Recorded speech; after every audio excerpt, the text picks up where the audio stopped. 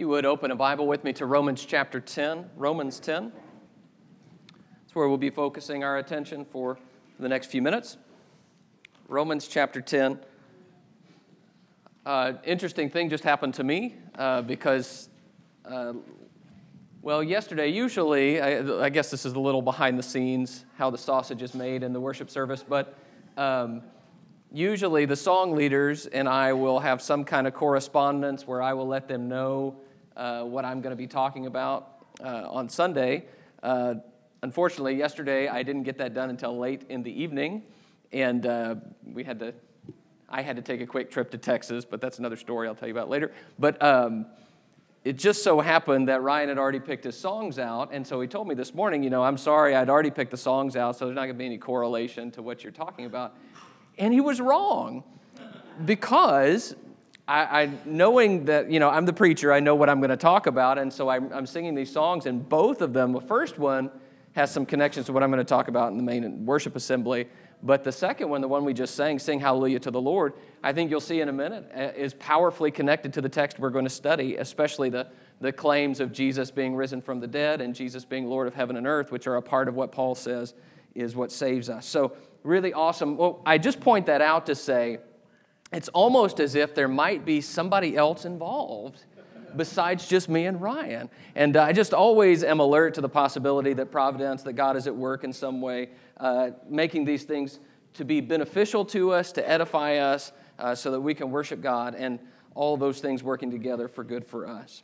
Good to see you this morning. We have a number of visitors with us. We're always glad that you're here. I know that there's been a lot of graduations and exciting things going on. We're just happy for you to be here with us, and happy for those people that are moving one step forward in their career, in their life this weekend. It's a special weekend for that. I want to begin by reading Romans 10 and verse 1. Romans 10 and 1 says, "Brothers, my heart's desire and prayer to God for them is that they may be saved. For I bear them witness that they have a zeal for God, but not according to knowledge. For being ignorant of the righteousness of God and seeking to establish their own, they did not submit to God's righteousness. For Christ is the end of the law for righteousness to everyone who believes." The them in this text, my heart's desire and prayer for them, is the Jews. And Paul is writing in this section about something that was heavy on his heart, which is the idea that he wanted the Jewish people to be saved, and yet, by and large, they were not. In fact, Paul could attest personally to the fact, as we've been reading in our devotional readings in the book of Acts, that very often the Jews are the ones who are kicking him out of the synagogues he had gone to his whole life. The Jews are the ones who are chasing him from town to town. The Jews are the ones who are not accepting Jesus as the Messiah. And so he says in verse 1 there, my heart's desire and prayer for them is that they may be saved. I have a lot of good to say about them. But the question of Romans 9, 10, and 11 is not only why would that be, that God could call up a people like the Jews and work with them throughout history, and then at the pivotal moment, they would choose not to believe in the Savior that God had promised. And the fundamental issue, Paul says, in answer to that, is that the Jews are seeking salvation or pursuing salvation and the goodwill of God in the wrong way. They're trying to find God in a way that is not going to work, particularly, in fact, in light of the fact that Christ has come. So the way I like to describe that, and maybe you don't like this image, and that's okay, I hope we can still be friends, but the way I like to describe that is I think of it as God changing the rules.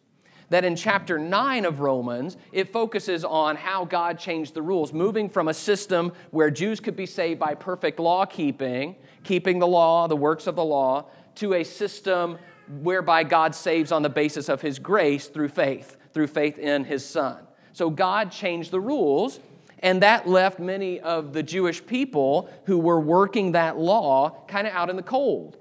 I just imagine, I think it's hard for us to relate to this, but just imagine if suddenly you've been reading the Bible or going to church or being a Christian for a long time, for maybe most of your whole life, as many of us have in this room. And suddenly you are told, no, that's not the way to do it anymore. Things have changed. So those passages you grew up reading, now something new has happened. There's a different way. And it's the same God, and He still wants you to live in a right way, but some of the rules have changed in how you're going to please God. How would we feel about that? We would be I'm not so sure about that. I'm not so sure about you, okay, if you were to tell me that. So it is quite a transition that he is describing here. And so in Romans 9, Paul is really saying, well, here is why this is okay. Here is why God has the right to do this. And why God changing the rules is about how that's God's right. If he is God of the universe, he could change the rules if he wants. And in particular, how God had kind of telegraphed, I'm going to do this, by several passages in the Old Testament that show that he had this plan all along. But in this section, in Romans chapter 10 that we're going to study this morning, we're going to talk about why God changed the rules. Romans 10 is going to say, why is it that the system of grace and faith is better than the system that used to be here? And so I want to examine this text with you for a few minutes, because what we're going to find here is that God changed the rules to bring in something better, something that is going to bless us and benefit us. And somebody is going to ask, you might be asking it, maybe in your mind, hopefully not whispering to the person next to you, why are we studying this? I mean, after all, I'm not really tempted to go to the old law and keep the law of Moses for my salvation. It's not really something I'm planning on doing or want to do. So why would we study Romans chapter 10 and why God changed the rules? First of all, I think there is just the basic idea that you and I need to appreciate every day more and more how awesome our salvation is. It is an awesome thing. And God has done something for us that we could not have done for ourselves. I also want us to see that we need to be careful about pursuing salvation in the wrong way. While we might not try to go follow the Old Testament as our law today, we do have a tendency to try to create a kind of pseudo-law system that justifies us on the basis of us being good enough. And I want us to watch out for that, because Jesus is a different way. And perhaps most importantly, I want to encourage us this morning that it is possible for you to be saved. And that's part of what this passage is intended to teach us, to give us assurance about. So we're going to say it this way: salvation by grace is better because, and I'm going to, as we go through this text, show you these 4 reasons. The first reason salvation by grace is better is because it's not about you. Look with me in verse 2. In Romans 10 and verse 2, it says, "For I bear them," that's the Jewish people, "I bear them witness that they have a zeal for God, but not according to knowledge." So they have a great zeal for God. Paul knew that personally. He had been a part of that. And the problem with this zeal is that it's not properly informed with the gospel. That's why he says they have a zeal for God, but it's not according to knowledge. So they are not following along with what God is now doing. They rejected the information of the gospel. So verse 3, "For being ignorant of the righteousness of God and seeking to establish their own, they did not submit to God's righteousness." Now, when he uses the term God's righteousness here, I believe what he is referring to is God's plan to make people right through Jesus, God giving righteousness to people. They are ignorant of how God is now working to make people right. They think it's still the old way, where if you stack up enough obedience to the law and you keep everything perfectly, then you turn in your obedience to God and you get one salvation. And he says, no, that's not the way God's working. You are ignorant of how God is dispensing righteousness today. God's righteousness comes in a different way. And because of that ignorance, he says, your zeal is not going anywhere. It's zeal that's not according to knowledge. See, that is especially true when you talk about the way they are viewing their righteousness. Do you see that in verse 3? Being ignorant of the righteousness of God and seeking to establish their own. They don't want God's righteousness. They want their own righteousness. They want it to be about them. And he says that's the problem. Under the law of Moses, it's all about you. You do the work. You keep the law. You get to live. So you can have great zeal and be impressive in everybody else's eyes, but all you have done is create your own righteousness, a do-it-yourself righteousness that's ultimately all about you. I thank you, God, that I am not like other men. I fast twice a week. I give tithes of all that I get. And you ask that guy, well, why are you praying at all? You're not really talking to God. You're talking about yourself. That is a self-righteousness. Verse 4, "For Christ is the end of the law for righteousness to everyone who believes." The word end in this text is very interesting because just like the English word end, it has a lot of different potential meanings. And we're going to talk about some of those a little later. But it can mean end result, it can mean conclusion, or it can mean end in the sense of cessation. So in this text, I think what he is primarily meaning is when Christ came, no longer would the law be a way to be right with God. That's a different system. All right, so verse 5. For Moses writes about the righteousness that is based on the law, that the person who does the commandments shall live by them. So here's how salvation by works is described. It is described as if you do it, you live. It's about you. But grace is different. See, under grace, it's not about you. Look at verse 6. But the righteousness based on faith says, do not say in your heart, who will ascend into heaven, that is to bring Christ down, or who will descend into the abyss, that is to bring Christ up from the dead. But what does it say? The word is near you, in your mouth and in your heart. That is the word of faith that we proclaim. So he says, salvation by faith doesn't require us to ascend into heaven. It doesn't require us to descend into the abyss. You know, we don't have to go get Jesus and bring him down. We don't have to go get Jesus and bring him up. That would be about us. Instead, he says, this is a message that says God has already done what you can't do. God has already sent his Son down. God has already raised his Son up. So your job is not to make salvation happen. Your job is simply to respond to what God has already done, what God has put near you in your mouth and in your heart. He has brought it down to you, or he has brought it up to you. However you want to think about it, both of those things are true. So it's about God, and it's not about me. So salvation by grace is better. God changes the rules because he wants to create a system that's not about you and me. It's not about us receiving our own glory and working our own way to him. Because that's, for one, of course, that didn't work because people couldn't keep the law perfectly and therefore couldn't make it. But more than that, at the end of that whole system, all you have is boasting because of, look what I did. God wanted a different system. He changed the rules to make a system that's not about us. This is the law-keeping mentality. I have a host of good works that proves how worthy I am.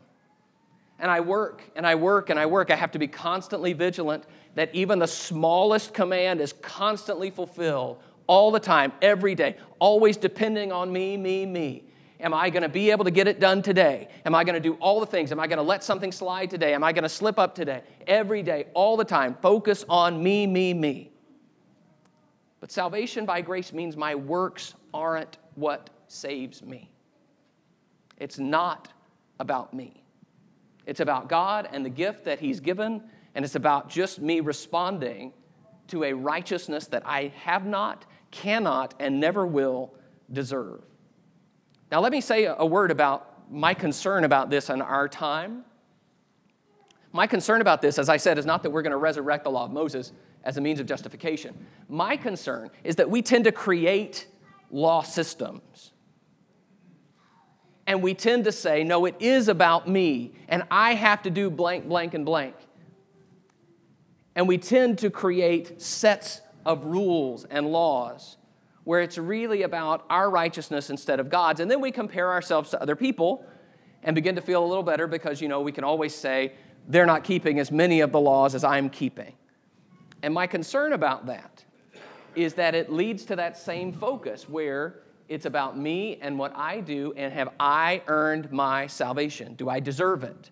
And so suddenly we're back in that same mentality. God changed the rules to get us out of that mentality so that we begin to think my works, while important, are not what saves me. Christ is what saves me.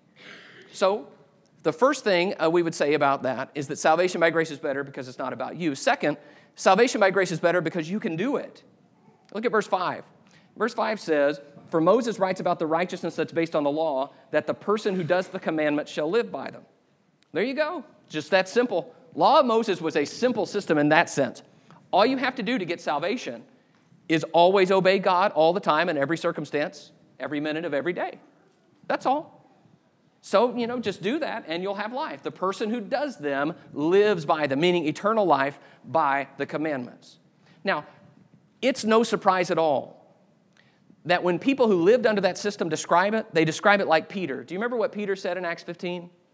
Peter said, it is a yoke that neither our fathers nor we have been able to bear. Now, he is looking back through the Jewish history and all the great men and women who had lived in Jewish history, and he is saying, none of us have ever been able to bear this. It is a yoke that has weighed us down. And Peter is saying in that text, why are we going to give it to the Gentiles now when we couldn't handle it ourselves?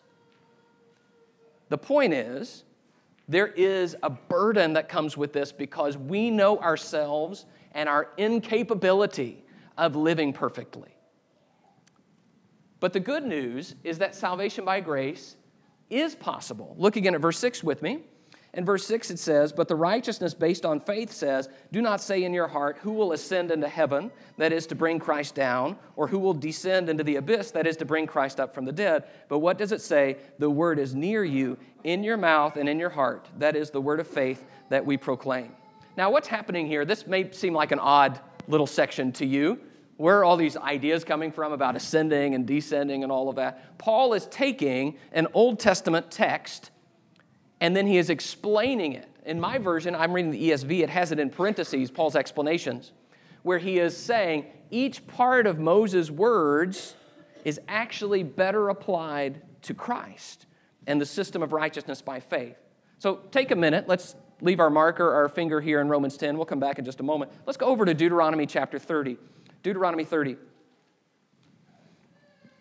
I want to take a moment just to look at this passage that Paul is citing.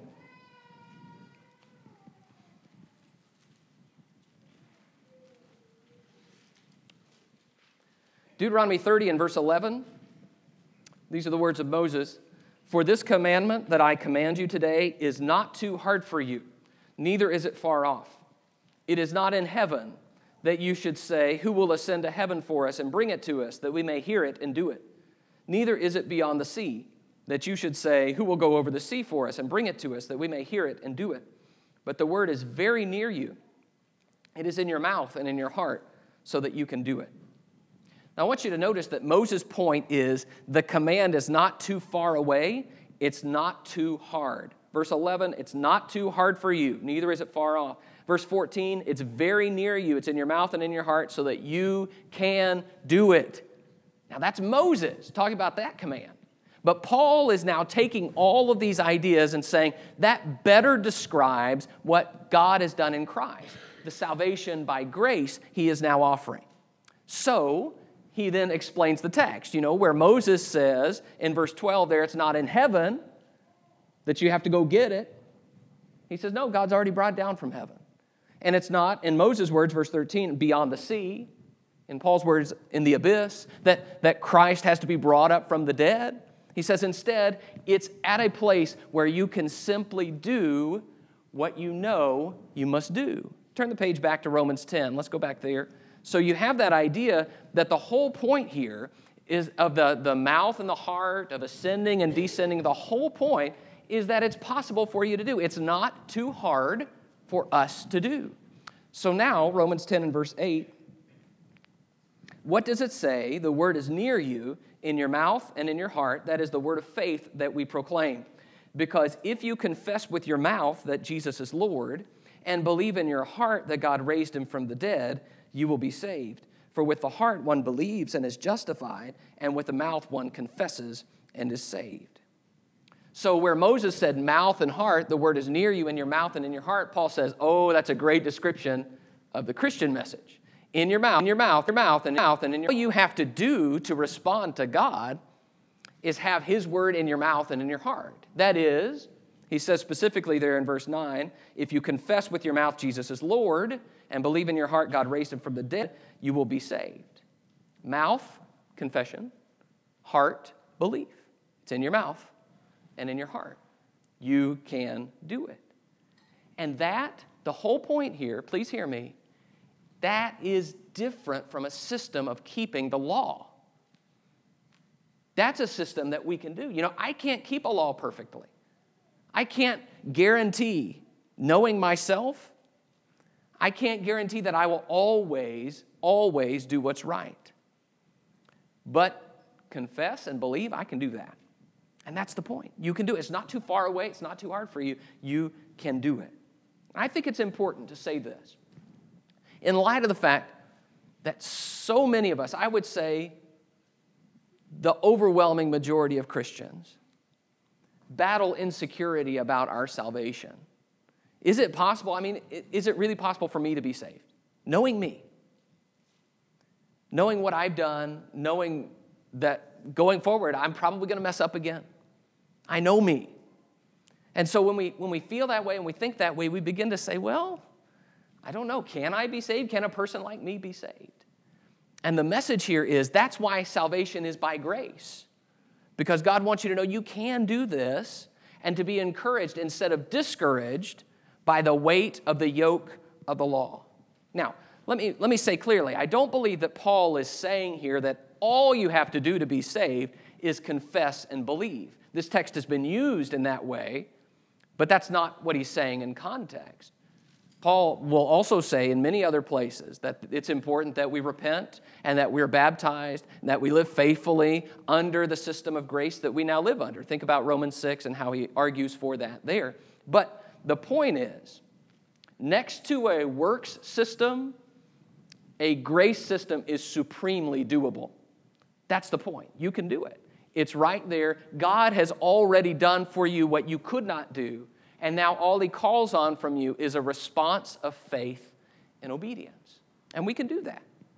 The third thing is that salvation by grace is better because it's for everybody. So verse 10, for with the heart one believes and is justified, and with the mouth one confesses and is saved. For the scripture says, everyone who believes in him will not be put to shame. So here's the transition Paul is making. You know, in the Old Testament, it focused on belief. Even in a text like this one quoted in verse 11, belief has been a part of God's will for a long time. But when he says belief, he says everyone who believes will not be put to shame. And now Paul begins to focus on the everyone. Verse 12, for there is no distinction between Jew and Greek, for the same Lord is Lord of all, bestowing his riches on all who call on him. No longer any distinction in offering righteousness to Jew or Gentile. God's saying, no, you're not a part of my people. No, you're not circumcised. No, you're not one of the Israelites. You can't keep the law. Instead, he is the same God to both. And that must have been awfully hard for a Jew like Paul to say, given the background he had in the law of Moses. Verse 13, for everyone who calls on the name of the Lord will be saved. Now, I've heard that passage quoted a lot, cited a lot. The emphasis that is usually put on it is calls on the name of the Lord. You know, all you have to do is call. I believe Paul's emphasis here is on everyone. Everyone who calls on the name of the Lord will be saved. God's not going to turn people away because of their background or because of their skin color. That's not God. God instead is now opening the doors to everyone. So this is part of why God changed the rules, because God wanted a system beyond the rules of law keeping and the system that depended on being part of the nation of Israel. Now God can reach people beyond the scope of that one nation. God wanted to create a new kind of people, a kind of people that are not just of a certain ethnic background, but a kind of people that are of a certain spirit, a kind of people who will believe and respond in obedient faith when God calls them. He wants his people not just to be of one race, but his people to be of one mind. And so God changed the rules to make that happen. For us, it's important for us to remember that all of us still tend, in spite of the fact that God has opened the doors of the kingdom to all, we still tend toward racial and cultural isolation. We just do. That is a universal thing. And so if we are going to be on the same page with God in changing the rules, not only do we need to offer the gospel to everyone, but we need to be comfortable sharing life with everyone, even if that means that they look different and talk different and think different or are from Michigan, let's say. It's for everyone, and that means we're going to have to live together in peace and share those things that really do unite us and really are important. God changed the rules to make that happen. And the last thing I would say about this is salvation by grace is better because it's what God always wanted. God wanted to open up the people of God to believers of all kinds. And in fact, part of Paul's argument here is that God repeatedly told his people that he was going to change the rules. Look back in chapter 9 really quickly here. Chapter 9 and verse 22. Chapter 9, 22. What if God, desiring to show his wrath and to make known his power, has endured with much patience vessels of wrath prepared for destruction, in order to make known the riches of his glory for vessels of mercy, which he has prepared beforehand for glory, even us whom he called, not from the Jews only, but also from the Gentiles. So he just asked it as a question. What if God the whole time was putting up patiently with the disobedience of the Jews? Because ultimately he had a plan to call people from all nations. Verse 24 there, Jews and Gentiles, whom he has called into one body, to become one nation, one people. That's what God always wanted. And the way God's going to achieve that is by changing the rules that don't exclude everyone, and by changing the rules to a system that calls out the right kind of people. A system that will winnow out everyone who is unbelieving. Judaism didn't do that. A system that will demand that people have salvation in their mouth and in their heart, which is something Judaism didn't accomplish. Because Judaism had people who were simply ethnic Jews, who were circumcised the 8th day, but maybe their heart was far from God. That won't happen in the new people. That's what God always wanted, to create a people who have the law of God written on their hearts. And how God achieved that was by changing the rules. You keep reading here, verse 25, chapter 9. Indeed he says in Hosea, those who were not my people, I will call my people. Her who was not beloved, I will call beloved. And in the very place where it was said to them, you are not my people, there they will be called sons of the living God. And Isaiah cries out concerning Israel, though the number of the sons of Israel be as the sand of the sea, only a remnant of them will be saved. For the Lord will carry out his sentence upon the earth fully and without delay. Do you see what he's saying? He's saying these are Old Testament passages. They said God wants the Gentiles. And they say there will only be a remnant of Israel. That God is telegraphing, this is what I'm going to do in the future. Now, it was veiled, and they didn't always understand it. But Paul is saying this is what God has always wanted. He's been planning it from before the foundation of the world. And now he has achieved it by sending his son and creating this plan. So you see what's happening. Paul is saying, don't think that because the Jews are rejecting the gospel, that God has somehow failed or hasn't kept his promises, or that there's something wrong with God or something wrong with the message. Instead, see it this way. This is what God always wanted. In fact, God has made it so that faith becomes the separation point between the new people of God and the people who are not. God made it so that the new people of faith are now distinguished on the basis of their faith instead of their race. God has now made it so that this system is now about his glory and not ours. In fact, God has done everything he hoped to achieve by changing the rules. That's the point. And frankly, I'm a little bit with Paul here when Paul is just in awe of what God has done. Because God has now managed to take those three ideas, the idea of people taking glory for themselves, the idea of people separating according to race, and the idea of people trying to serve him without faith. And he has eliminated all three of the problems in one fell swoop. And he did it in a way that nobody understood and could have seen it coming, but now that we look back, we see the genius of God. So Paul steps back at the end of chapter 11, and he says, wow, God is awesome. And what God has done is unsearchable and amazing. So, God changed the rules to bring in a system that you and I live under that does all of these things. My admonition to you and me is that we don't think that we can make a salvation process that's about us or a salvation process that's nearly impossible to do and think that we're still following the system God sent his son to create. That we not think that we have a system that's just about people who look like us and talk like us, or maybe even are just Americans, and think that that's the system that God sent his son to create. And we ought not think that God changed the rules because he got into a bind and he couldn't figure out what to do, and so he said, well, I guess we'll just go with this whole new thing. It is instead a fulfillment of God's plan. So, I asked in the beginning, why would we study this? I want us to see how awesome our salvation is. I want us to keep from pursuing salvation the wrong way. And I want to encourage us that it is possible to be saved. Thank you for your attention. We'll be dismissed for our classes.